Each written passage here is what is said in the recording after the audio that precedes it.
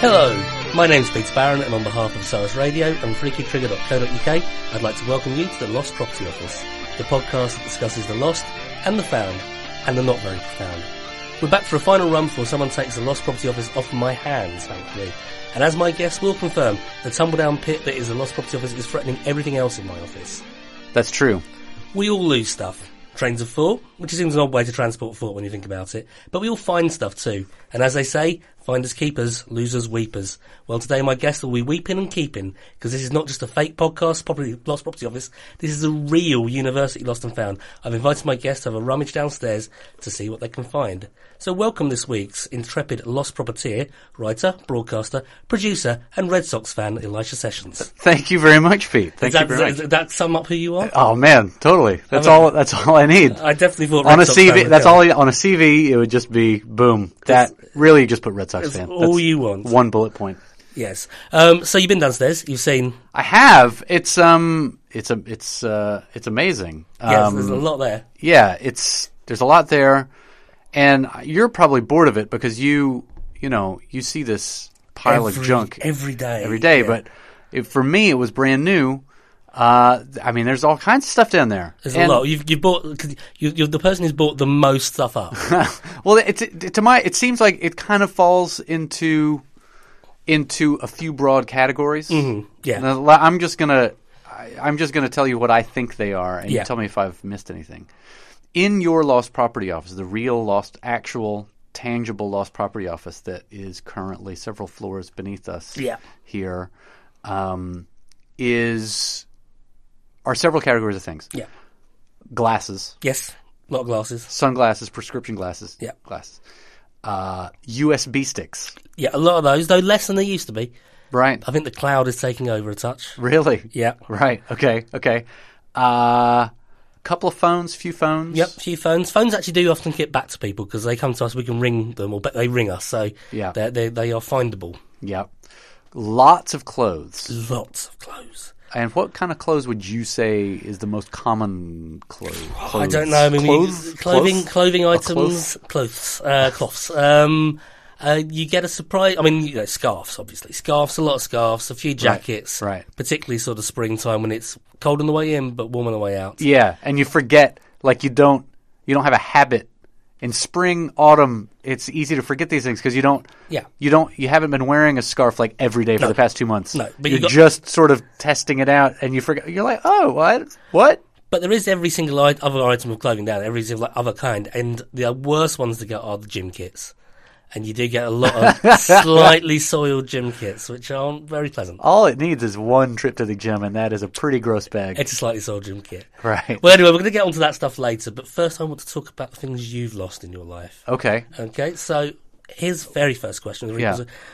What have you lost, which is the greatest personal or monetary value or to you? I mean, what? Well, I mean, I lose, Are you a loser? I lose lots of things. I lose money constantly through my own stupidity, but... Is that actually losing or spending? Because that's spending. Oh, that's different. That's not losing. It kind of is, though, really. But it feels like that afterwards. Yeah. I actually, I thought about this question before I came in. Good, because I did ask you to prepare. Yeah. I didn't, as you can probably tell, I didn't really prepare that much, but I did think about something I'd lost, and there is a pretty... pivotal point in my life. I lost something very meaningful, not valuable in a monetary sense, but personal? Meaningful. Yeah. A meaningful thing. I lost a very meaningful, a physical object. What was it? What was it? Stop teasing the listeners. Small deer skull. Okay. With the names of several almost imaginary softball teams written onto the front of the skull in felt tip pen. Right. Mounted. It was actually only half of a deer skull mounted onto a door chime, like one of those wooden things with some strings, like a wind chime. Type yeah, thing, but made to be mounted on a door, right. So that when you open the door, it sort of made this wooden clunky noise along with... It actually was kind of a fairly nice noise. There's some sort of piano wire stretched across so that the chimes would have something to tinkle upon. So we're basically talking about a A deer's skull. Deer skull, half of a deer skull. Half of a deer. The top half of the bottom, the top half, I guess. It had been broken at some point in the past. There was a dispute, and this skull was the object of physical contention, and it's smashed on the ground, and half of it shattered into bits. So you need to tell me more about this. The other half was mounted on a door chime. Right. So the history of this skull then. So this skull was the trophy for a softball tournament that my parents began attending in 1976. Right. When I was 2 years old. Right. I also attended that inaugural edition of... But wasn't very useful to the team, I'm guessing. I think I probably provided some sort of moral support. Right, yes. To the team that my parents were playing on, which was called the Tennessee Trash. Right. See, the people who showed up here to Jacksboro, Tennessee, I grew up in Knoxville, Tennessee. The people who... Jacksboro is about hour and a half drive from Knoxville, out in the middle of just absolutely nowhere. The people who'd show up to the softball tournament were and are people, because it continues today. It's still going. Every year, there's a softball tournament on Memorial Day in Jacksboro, Tennessee. Right. The people who would show up were affiliated really only by politics. Right. They are left-wingers. Right, the in a hostile environment. Yeah, I was about to say down in Tennessee. So they needed things like, and continue to need things like something like this. You feel a connection. Yeah. When you're under assault. Yeah. You know, and to be a left-winger and you need to group together. You need to find something. It's easy to make friends when you find someone. Anyway, so people came from all over the region, from all over the Southeast. So the teams were Tennessee Trash, the Kentucky Feelers, whose chant was "feel," and you do your hands, do your fingers, feel. It's kind of a creepy chant. You remember that from when you were 2. Yeah. There was the Carolina Creepers, the Virginia Culture Vultures. Ooh. And that was pretty much it. There would be, from time to time, some sort of novelty teams that would come along if a whole group of people came in from somewhere. For instance, there's some people from North Carolina teamed up with some people from Ohio. Right. They were called the Norhio something or other. Whatever. But you basically got all the left wingers in the 4 or 5 states all together in one place. Yeah. Yeah, for a weekend of revelry, and fun, and the softball itself, I would say, was really just an excuse to get together in a big farmhouse and have a party all weekend long. Now, I could go on about this. I attended many of these things. Now, when I was a teenager, I thought it'd be fun to bring some of my friends. Yeah. To come. Of course. Because it's a crazy thing. Yeah, and it's like you remember it from as a child. Come along. I didn't remember. I was continuing to go every year. Every year. So I wanted to bring them along, and I thought, at this point, I'm like, I can't remember. I'm like, am I a teenager then? Yeah, I'm a teenager. I'm like 18, 19 years old. So I bring them along. We have a great time. They think it's fantastic. I really enjoy. There's a tradition, though, okay, at the softball tournament, the full name of which is the let's see, how does it go? Every year be sort of I think that year was probably something like the 18th or the 16th annual Memorial Intermountain All-Star No-Star Spiritual Convention Chicken Pluck and Round Robin Softball Memorial Tournament, something like that. Or as I like to call it, the commies. Yeah. And there's a tradition at this thing to steal the trophy. Right. Which is the Bambi. Yeah. The Bambi. Which is this deer's head. Being this deer's head, which somebody had found in like year 2 or year 3 out in the woods and decided to be an appropriate trophy. Sounds good to me. Right. The winning team, often it was very contentious which team actually won. Yeah. It was called a round robin softball memorial tournament. Really, frankly, there was probably about a game and a half played every year. The winning team would get this trophy. Now, Kentucky had established themselves as particularly egregious thieves Right. of the Bambi. They were sore losers, essentially. Basically. They're a bunch of crybabies. But we thought it'd be fun because Kentucky had they won the previous year? Yeah, I think they had. They'd won the previous year.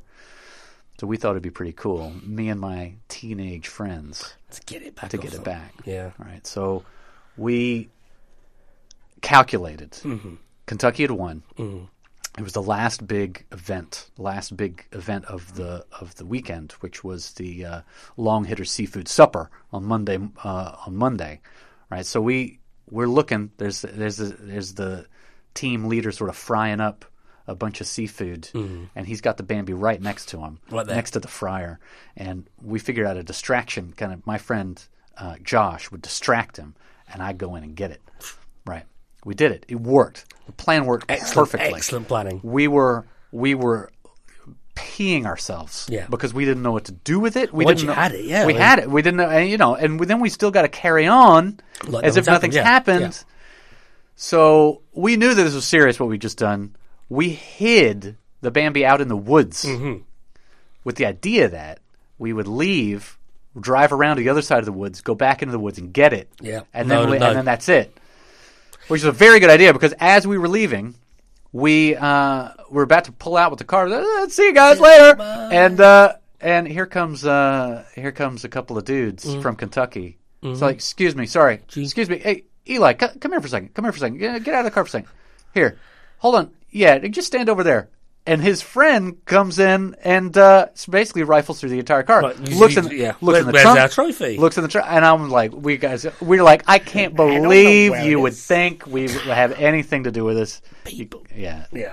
So you were thinking. We were out. We did it. We did it. So that summer, right?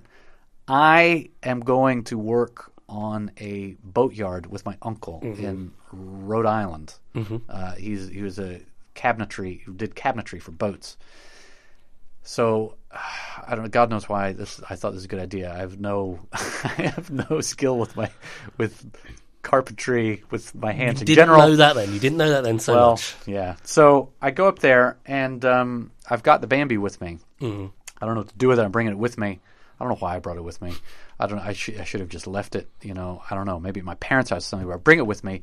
I'm on the Metro North Railroad from New York City to my Uncle Brad's boatyard in Mamaroneck, New York. Well, it's not his boatyard, but he works there. And I've got all my luggage, all my stuff, and this little cardboard box with the Bambi inside. And it's marked fragile all over it, right? Because it is.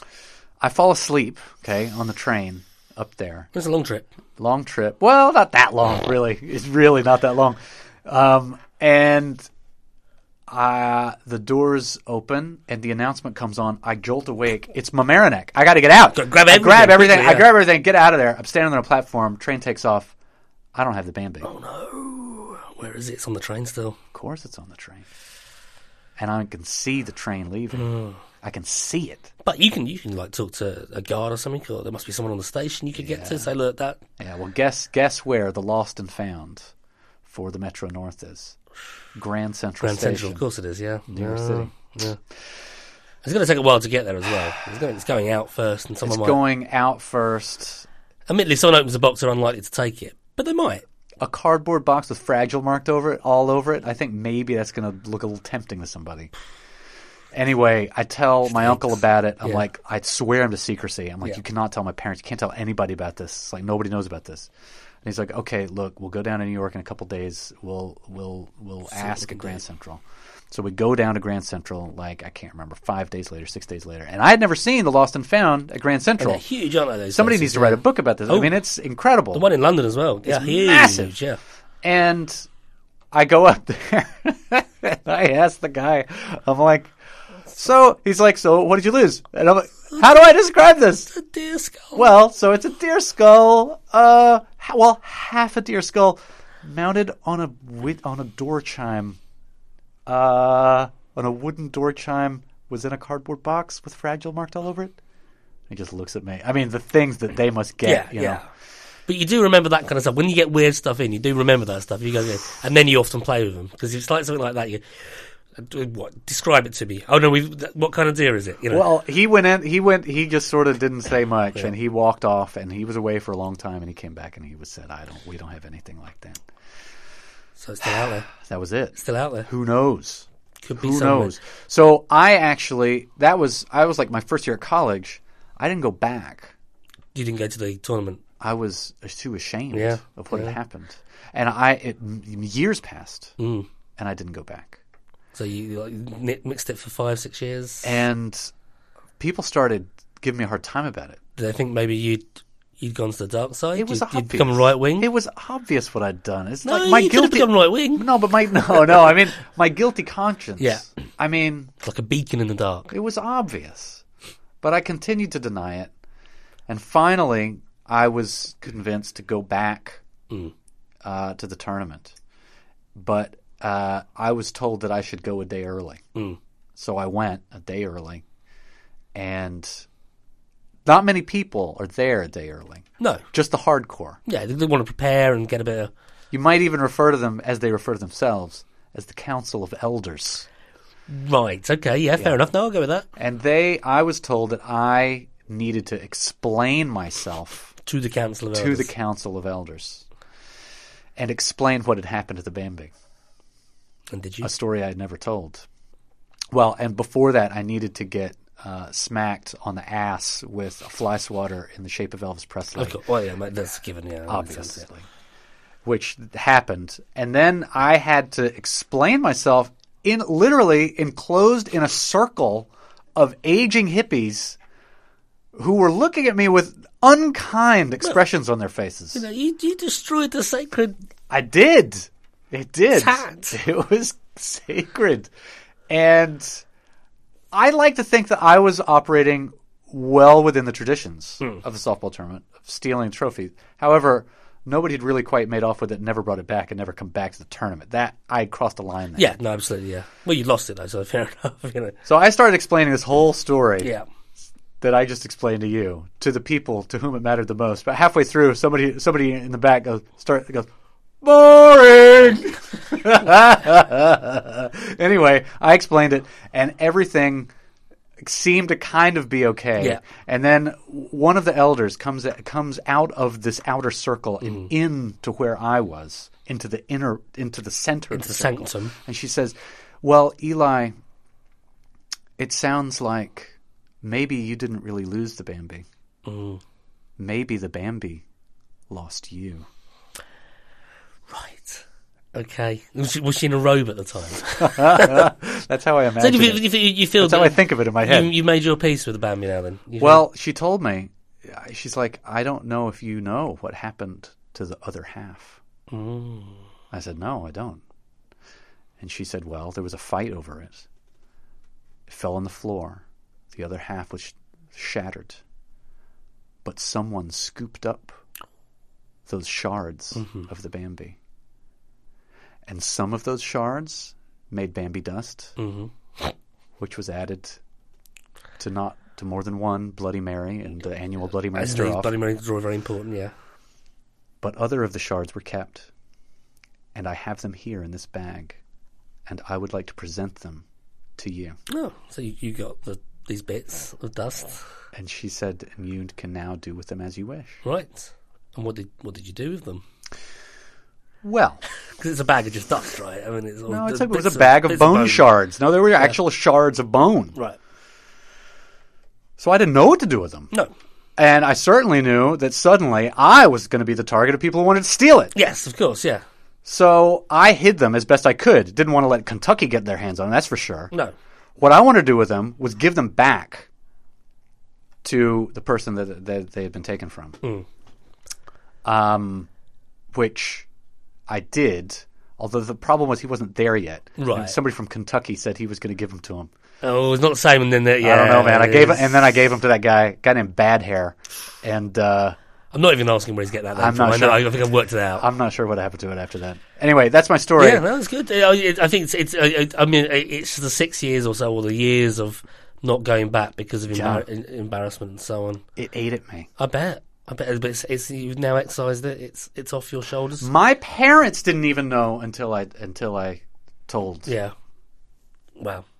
That's kind of hardcore. Yeah. Well done. I mean, it's good to see you get it out again here, and the importance. It's good. Every time I tell it, it's like a little therapy. Lighter. That's right. A little bit lighter. So thank you. And you can say, you can send me the bill later. Yeah, no, that's fine. Yeah, well, that's what we like to do. I mean, the next question, I think you've kind of also answered in some ways, but what have you found? So you found the bottom half of that. That was really the Bambi refinding me. Yeah, I guess. Yeah. What have I found? I found, well, I don't know. This doesn't really count. But on the way over here, I was just noting. We're in Russell Square. Yeah. Bloomsbury. Yeah, Bloomsbury. Yeah. Bloomsbury. Yeah. Not Bloomsbury. Bloomsbury. It's like Bloomsbury. It's like raspberry. Yeah. It's blueberry. Bloomsbury. Glastonbury. Yeah, Glastonbury, Bloomsbury. You don't say. I noticed that this year's Glastonbury, everybody, all the American acts were like, "Hello, Glastonbury!" And that's okay though for American accents. You can say Glastonbury. So I can say that. Yeah, can I say that I'm in Bloomsbury? Yeah, that's fine. Okay. Okay. So we're in Bloomsbury. We're in which is a very historic, incredible. I mean, every place in the world is historic. It's a stupid thing to say. I hate that, by the way. When people are like, "Oh my God, I love this city, this town, or this part of the country's got so much history." It's like every part of the world is as old as every single other part of the world. So and humans have been living on it for like every part of the world forever. So you can't say that like this part has like a lot of history compared with another part. More interesting history. Maybe they're missing out. It's got more interesting history or more documented history. Who is that? Well, who are they to say is more interesting? Okay, more documented history. Perhaps. More documented history. Very different. Or more history on display. Historical. Yeah, it's like. So there's a lot of documented history on display in the streets as you walk around Russell Square. Seems like every house has a blue plaque on it. Yeah, there's a lot of them have. And I actually started looking at the houses that didn't have a blue plaque, and I'm like, "What's wrong with you, dude?" Well, some of them are new, so they haven't been there. No, the old ones. They're old ones. Yeah. Right next to it, there'll be like 4 in a row with blue plaques, and then there's like one looks exactly the same as the other ones with no blue. I'm like, what happened there? There's got to be some not famous people live there, you know. For that long, though? Yeah, come on. Possibly. Intellectuals have been living in this part of London for like 200 years, at least. Yeah, but some of them will not moved into that house. It might be like this is the not intellectual house. Only the dimwits live here. It's kind of I mean, the difficulty is when you get two people, because you got like the double header with like Does that ever happen? Yeah, you get two. Well, the famous one recently was when they put a blue plaque on a building that Jimi Hendrix lived in, which was also the same building that Handel lived in when he lived in London. Right. So you've got Handel and Hendrix and two separate blue plaques above. Nice. That's quite a nice one. Yeah. You do get it, but it's Well, so I passed one that I thought I was like, I never pay attention to these blue plaques. I never, they just say like so and so, architect or whatever. Yeah. And I was just wondering if you had ever, because I had never heard of this person. I thought I'd look her up. Have you ever heard of Lady Ottoline Morell? She invented mushrooms. No, I haven't heard of. Or Ottoline. What's she famous for? What's it say? Well, according to Wikipedia, she was an English aristocrat and society hostess. Born June 16th, my sister's birthday, 1873. Not your sister's birthday. Not my sister's birthday. And died 1938. So within my father's lifetime, actually. Her patronage was influential in artistic and intellectual circles, where she befriended writers such as Aldous Huxley, Siegfried Sassoon, T.S. Eliot, and D.H. Lawrence, and artists such as Mark Gertler, Dora Carrington, and Gilbert Spencer. Now, this is on Gower Street. So, Dora Carrington was related to Lytton Strachey. Yes, it mentions him. Yeah, and that's kind of that bit of the Bloomsbury set. T.S. Eliot used to work over the road.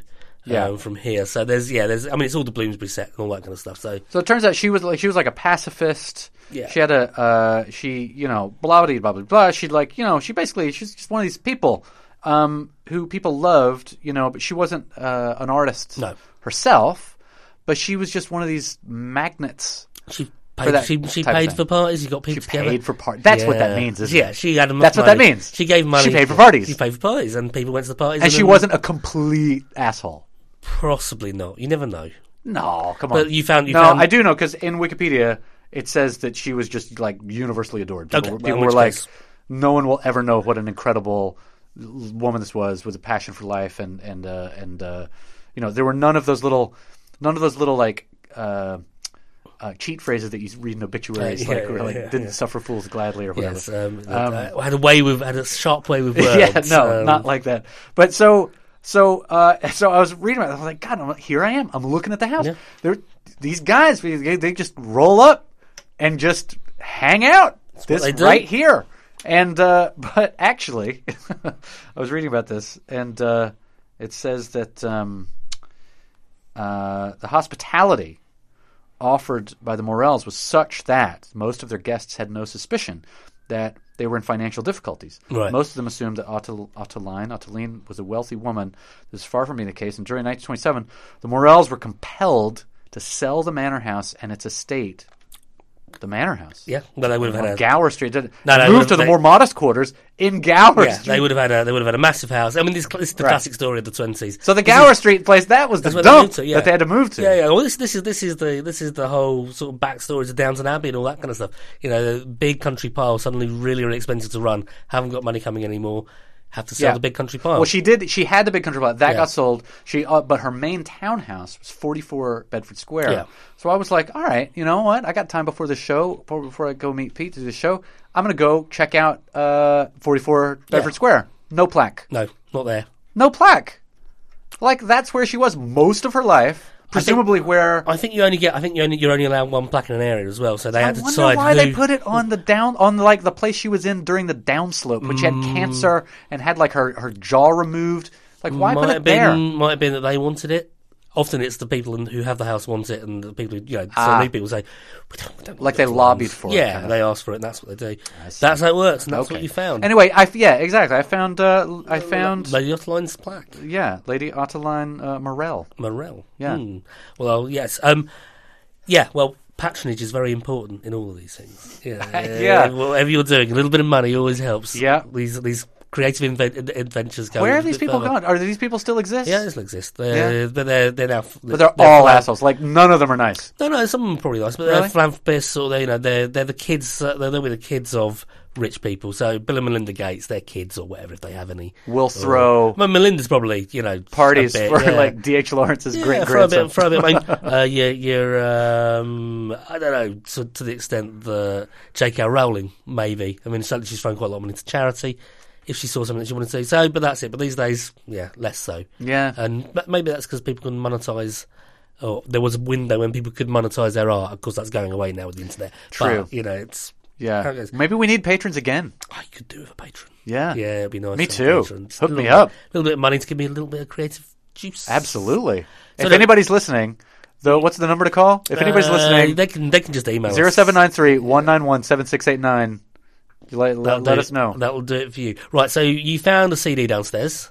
I'm just going to play a little track just to give us a brief. It's been going straight through half an hour there. Now, let me just set this up. I have no idea what's on the CD. No, exactly. There are 22 tracks on the CD, so you can pick a track number. Number 1. Okay, let's see what this is.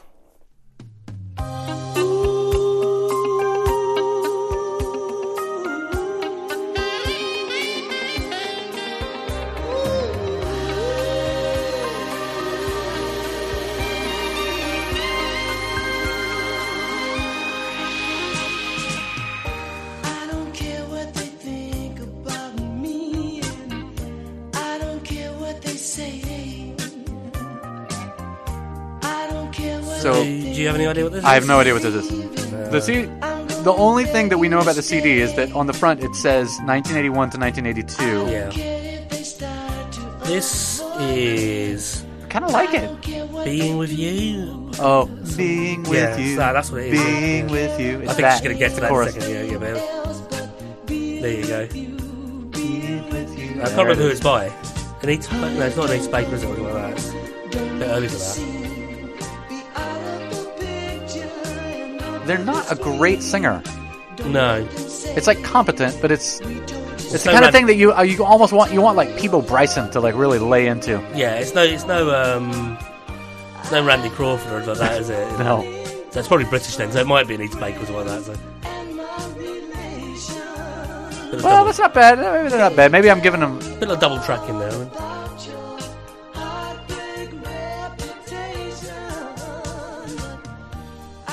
It's nice and mid-tempo. Well, I take it back about the singing. I think it's not bad. It's not bad. Yeah, it was a hit. It was a big hit. Yeah, from what I remember. But it's got that smooth vibe. Yeah. It's got that Rod Temperton vibe. Sun's going down. Yeah. It's time to kick back, put the top down. A little bit of Air Supply on the radio. Oh yes, who wouldn't? Oh man, It's got MOR written all over it. it's the good life. It's the good life. It's where we are now. It's that time of life, you know. Just, Yeah, kick back. oh, well, I'm gonna let her sing underneath us, and we can talk about a time that you've been lost. A time that I've been lost. Physically lost. Okay. Yeah, this is the other one. I've prepared an answer for this. Okay. Great sax, by the way. Yeah. I miss saxophones. Yeah, I don't really. No. There was some bad saxophone in the 80s, but Yeah. and I know why it died. But Yeah. The problem I have is just a little, total tangent, but I just need to tell everybody because it really bothers me. Dwayne Eddy. Mhm. You know Dwayne Eddy? Yeah, the twangy twangy guitar, guitar guy. Like, every one of his songs is like this horrible saxophone in the middle of it. Yeah. It ruins it. So if anybody out there, 0793-191-7689, has an edit of Dwayne Eddy, anything without a saxophone in the middle. just hook me up. I must admit, all the Dwayne Eddy songs I know, I know like the first 30 seconds of them, and that's because they were like used as theme tunes and things. And before Right, exactly. Before you get to you the only saxophone. ever hear Yeah. that first minute before it breaks into this crazy yakety sax kind of Yeah. boogie woogie seriously, it doesn't matter whatever the chord structure of the song is, the melody, it's all completely out the window. Yeah. And it goes into this sort of double time Jules Holland boogie woogie thing with the saxophone on top of it every single song. Yeah. Rebel Rouser. I know what you mean. Cannonball, Caravan, Yeah. all of them. Anyway, But you told me you were lost. yeah, sorry. So I was lost in when I was actually very similar time of my life to the softball story. Right. I went to Amsterdam Mm-hmm. for the first and only time of my life. Lovely town. I was in Europe. It's the first time in my entire life. I was 20 years old. I had been studying abroad for 6 months, and I wanted to visit some place that was not where I was, which was Scotland, before I went home. Mm-hmm. Now, one of the very easiest places to get to from the UK, if you don't have very much money, is Amsterdam. Yeah, you can get a ferry over. Yeah, I got the ferry over. It was amazing. Totally blew my mind. Yeah. It was not what I was expecting at all. In the United States, you do not have ferries like this. No. It had a casino on it. Yeah, it had a everything, disco on it. It was the first time I ever heard "Short Dick Man" by Gillette, which completely blew my mind. And on a ferry as well. I mean, yeah. What's that? And on a ferry. Yeah. So it's, I was on a ferry, moving in the water, alone in a disco, with the lights going, huge disco, beautiful. open bar. Well, not an open bar; you had to pay for things, Yeah, but it was I open. sitting there by myself in a huge disco, listening to "Short Dick Man" by Gillette. I just knew this was going to be an awesome vacation. Now, But then you got to Amsterdam. 3-day vacation or whatever, 2-day vacation. Yeah, I stayed there. I stayed in a youth hostel. I got on the train after I got off the ferry. Yeah, or Roscoff or wherever it was. Yeah. Wherever. Yeah, Yeah, probably it Roscoff, sounds right. And suddenly they all just started talking in Dutch. Yeah, that's what they do. And there wasn't any on the ferry. They were speaking Dutch and English. All the announcements were Dutch and English. Yeah, yeah. Well, on the train, there was no English. Yeah, and of course, I know yeah, this sounds yes, completely yeah. stupid. No, but But- I never experienced this before. It was my first time in a country where they did not speak the language, other than a trip I took to Ciudad Juarez with my parents when I was 11. Right. And it, honestly, as a privileged American speaking English and only ever having had to speak English my entire life, the idea that I wasn't going to be spoken English to by an official announcement. Oh, yes. I was like, What? what? Basically what was going on in my head was, how can they do this to me? How dare Don't they understand Yeah. that I am completely lost without this information? Yeah. And it turned out that I was. Yes, yeah. And so I did kind of make out Central Station or whatever. Yeah. And I get out. Double A's, yeah. Yeah, I get out, Central Station.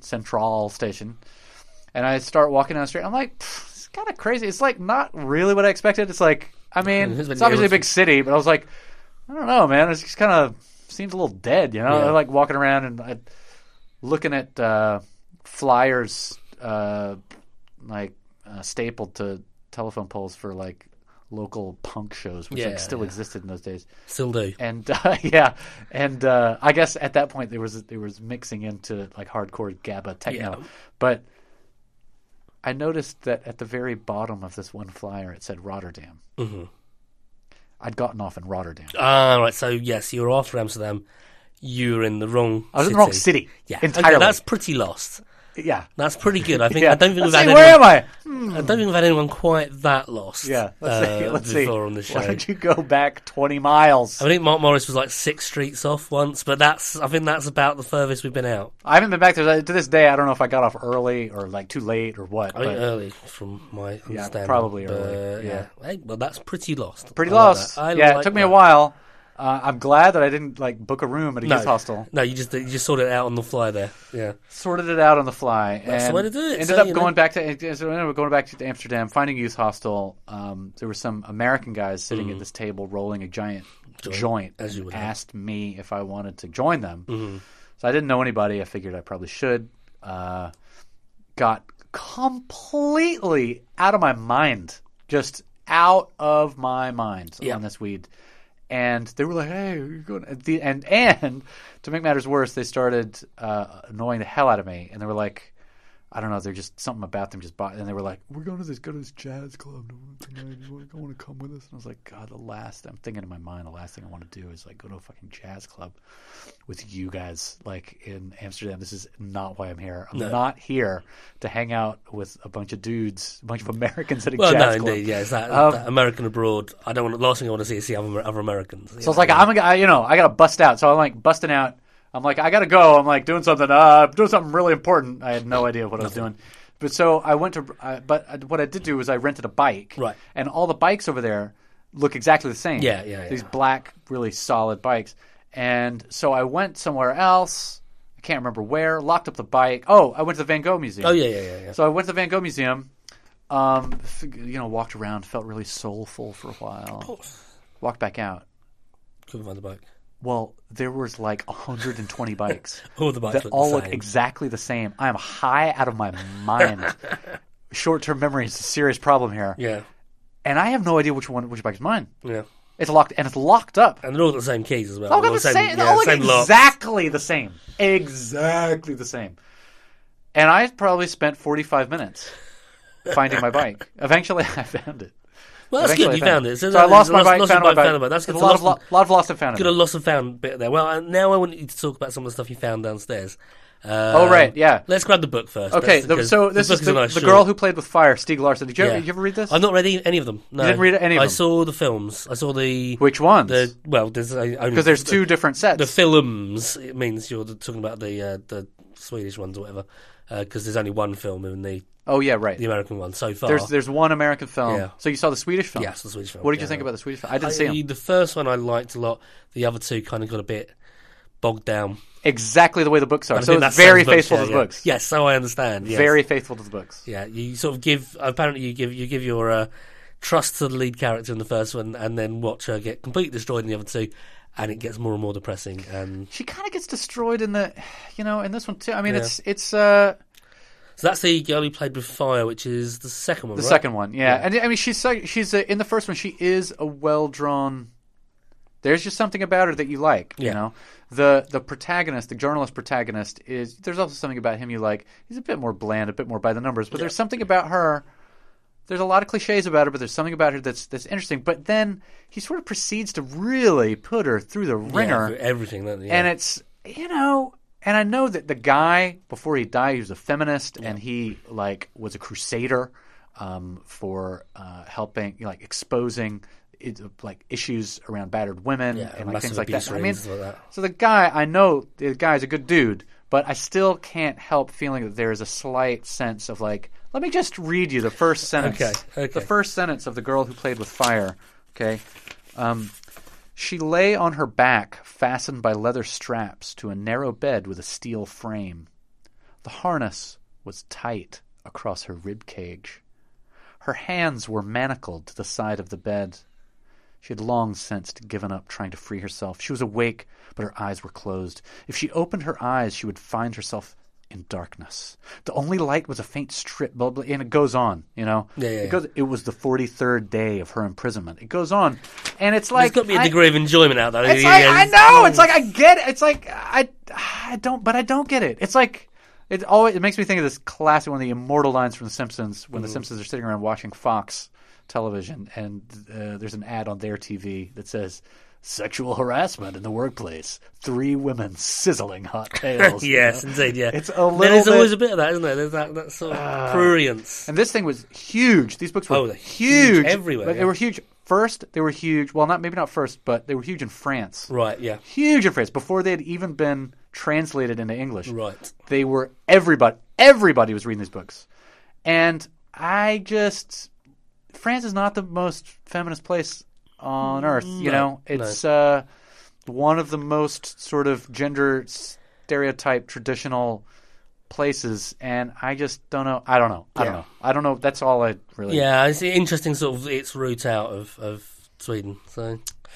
It kind of has its cake and eats it too, a little bit. But that first book, I don't know. Maybe I'll give the first book a read. And I give the first film is good. I think it's the other two just get bogged down with. I also have to give the publishing company the props for putting out the books, because usually things like this, books like this, the whole idea is that, oh man, it's a hit, everybody loves it. And it's going to be a series. You can get 10 books out of this guy. But the guy was already dead before the first one even came out. So, I mean, the publishing company, I just note on the side there is Quercus? What's it called? Yeah. So, I'm not sure. This looks like it might be a very early version. McElhose Press, an imprint of Quercus. So whether that's the Swedish company, they did their own Quercus thing over here, but surely it must have been tied to a big publishing First company. Published in Great Britain in 2009 by McElhose Press. Have you ever heard of these people? Never heard of those. 21 Bloomsbury Square, my friend. Around the corner. Well, it might be part of Bloomsbury or something like that. An imprint of Quercus. Yeah, not heard of them either. I guess maybe they were the ones who took the chance. Maybe, but man, I hope they. Surely someone else has bought it off them and made loads of money off it. Well, I hope Quercus. Yeah, I must admit, I've never heard them do anything else as well. So, who knows? Anyway, another number between 1 and 22. Let's just get a little bit more music. I'm going to say 20. Okay, 20. So I think the clear that the numbers on the front were the year it's from. I'm guessing. Yeah. So let's see if you recognise this one.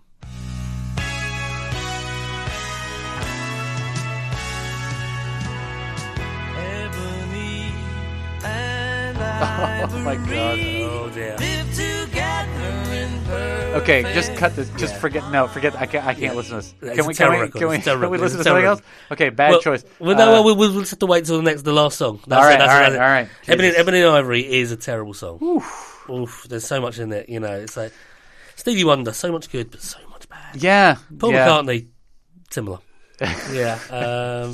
Maybe. Who am I blaming? Except you've got to reverse those. So much bad, but so much good. Yeah, I'm not sure. Who do you blame for Ebony and Ivory more?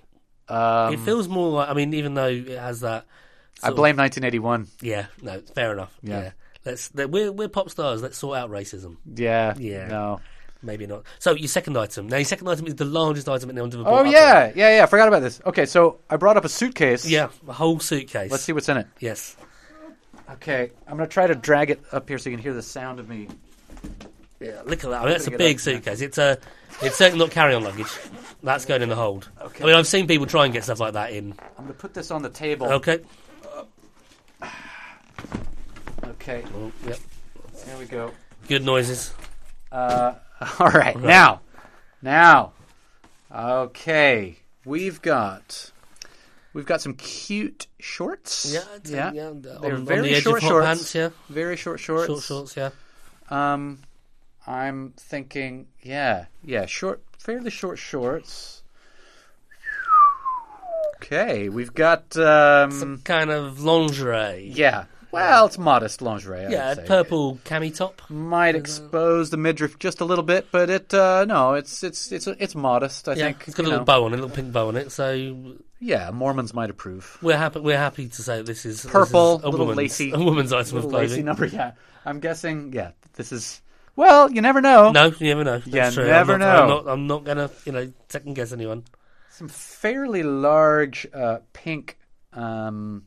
Jammy bottoms with hearts all over them. They're large in as much as you want to have nice loose pajamas. You do want to have nice loose pajamas, and actually, here's a very nice shirt. Yeah, starchy. It's a very starchy sort of white button. It's very creased, obviously. Shirt, yeah, with some darts in the back, well tailored. Some darts around the bust area. Some kind of work shirt, do you think? I don't think this one. Well, it's got a tag on the side. What's the tag say? It says, what does it say? Tibbets. Tibbets. Tibbets. Tibbets. Yeah. I'm going to say Tibbets. Well, yeah. It's a very nice shirt, though. And it's a shame that somebody's going without it. It's a work shirt, though. It's a work shirt. And it's not nearly as large as these other... Yeah, it looks very tight, again. I think she's quite small, this person. I think it's small, maybe with a big ass. Maybe you can't tell from really big pajama bottoms. Yeah, pajama bottoms are big though. They are big. Yeah, okay. Or it might be her MC Hammer pants or something. This I would love. Oh yeah, very furry, really super awesome fake fur vest. Yeah, which I would just love, but it's a little. Yeah, it's a little bit too small for me. Yeah, but I think from that you can get the height. Anything else in there? That's there's loads of it. It's full. Jumper. It's a very full suitcase. It's very full. We've got a jumper. We've got some belt. There's another shirt We've there. got another shirt here. Okay. All right. St. John Ambulance. Interesting. A St. John's Ambulance shirt with the logo on the with the logo on the front. So, do you think this person works for St. John's? Possible. Volunteer, probably. Ambulance? Probably a volunteer. Or it's a thrift store find, and they are doing the whole irony thing. I don't think that's the case here. I think that's a I mean, we do have a society here at us, so more short shorts, or is that a top to go with those shorts? That's kind of a skimpy top. Yep. What else we got here? Oh, that's. I mean, she's rocking beige. Yeah, she's loving her neutrals. Loving her neutrals, except for the pink and the purple. The purple, it's nighttime. That's when she turns it on. Nighttime, she comes out with it. That's right. She turns it on. It's only for the elect. Yes, those colors. We've got a really, really nice hoodie. Jacket thing. Again, very small. Too small for me, unfortunately. Anything else in there that's not clothes? Let's see. Any reading matter? Any? Hello. What's that? Oh, that's colorful. It's like a really nice African scarf. Yeah. Yeah. Green and black.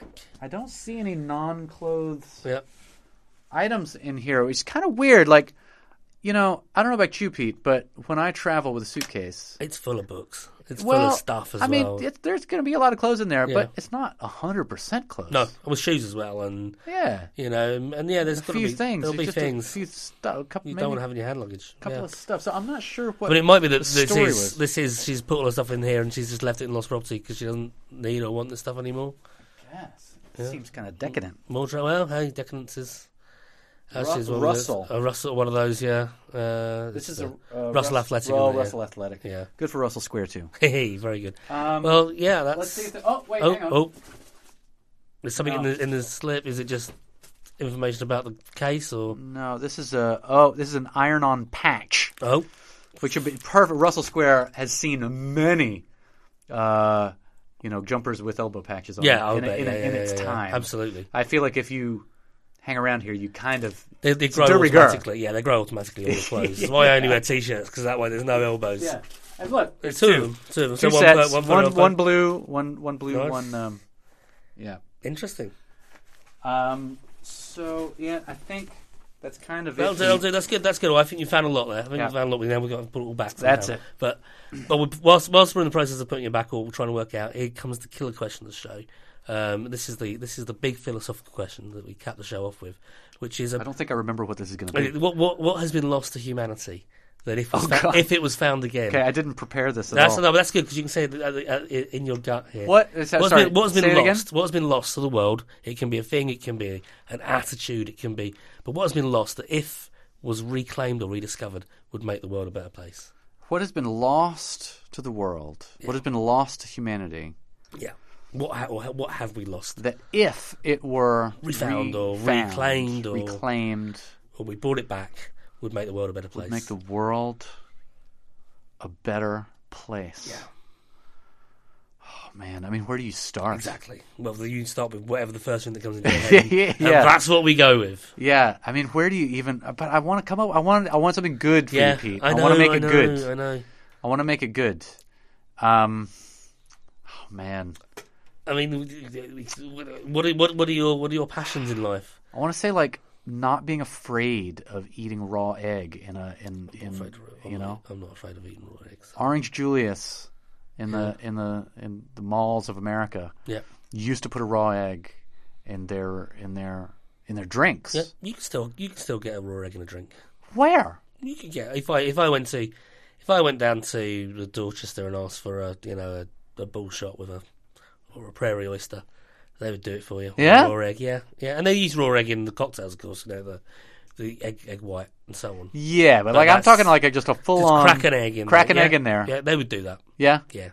But that's the fear of that's what I'm talking about. Yeah. I don't want to. I'm not saying bring back drinks with raw eggs because I know they exist, and you're not that and keen you can make on one. them, You can make one yourself. I'm saying the fear. Yeah. That we have because the only reason people are afraid of raw eggs is because of salmonella. Yeah. Right. And salmonella strikes like what? So rare, and then once every once every 2 million people. It's like and it's tiny. It's tiny. The chance is tiny. I mean, here's the thing: the egg thing is people who keep eggs in the fridge. The eggs in the fridge thing, I just don't get. Oh well, I'll tell you why. What's that?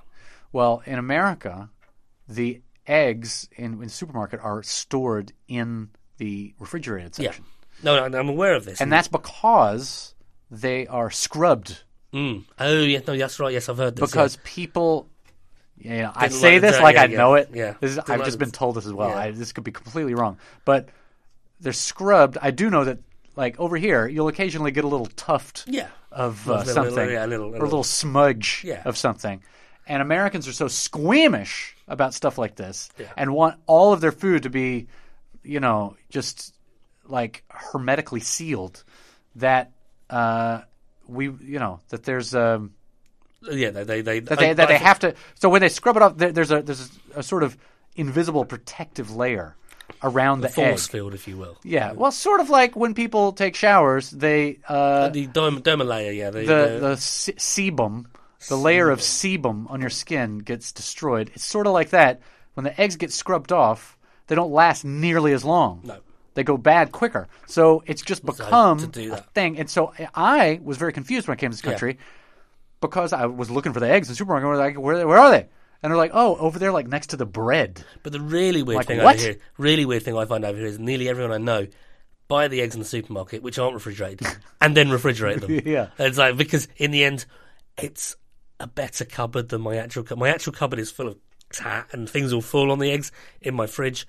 They'll probably be there's safe. Something to that, and there's nothing wrong with doing it. Although it makes it when you're cooking with them, you've got to get them up to a temperature. It's difficult to when you're boiling an egg. It's not 3 minutes. That's right. It's in the fridge. That's right. It's important. But so why do people refrigerate them here? I mean, it's purely for the cupboard thing. I think it's a cupboard space thing. And fridges come with those little egg holders and stuff like that. That's what I reckon it is. Yeah. But I can't think of any other reason. And the only reason they come with those cup holders is because of economies of scale, and they sell the same damn fridges to Americans, and Europe, and wherever. Yeah, we ruin everything. Oh, I wouldn't blame yourself, but I think you're the thing that you've lost is that gung ho attitude to be able to eat what you want without worrying about it. Yeah, just come on. It's just food, just man. Come on. Have what is it called? Have a tartare. Yeah. Have a steak tartare I love a with steak a raw tartare. egg cracked right over the top of it. I love a steak tartare. Mix it up. It's beautiful. Eat it. I don't like to mix it, actually. I like to eat the raw egg off the top. I like to have that. If I can get the whole thing and just let it wobble on my fork, just the little yellow yolk into my mouth. Yeah, just a nice big chunk, and then whip the white into kind of a meat meringue. Yeah, that's a tasty thing. A meat meringue. Come on, do it. We're okay over here about that, I think. But I think, in general, we are too worried about food. Yeah, and stuff like that. And if it's got a little horse meat in that tartare, it just adds to the flavour. The Tartars love their horses. Yeah, I mean, let's be fair. They're on the steps it. with their big horses. Right, well, thank you very much for coming in. And thank you. It was a pleasure. And it was lovely to hear your story, particularly about the Bambi. That was a beautiful thing. One more song to go. Oh. We're tiptoeing around Ebony and Ivory. We're tiptoeing around 1981. Man, it's been smooth slow jams since the start, hasn't it? That it has, yeah. Do you think we're going to get any, like, I don't know, let's see what happens. Maybe any like, Def Leppard, anything like that? No, I doubt it, but was it what number? Let's go. We went to both ends. Let's go to the middle. 15. 15. Okay, well, thank you very much for coming on the Lost Property Office. Let's see what on earth this is. Okay, we can live with the model.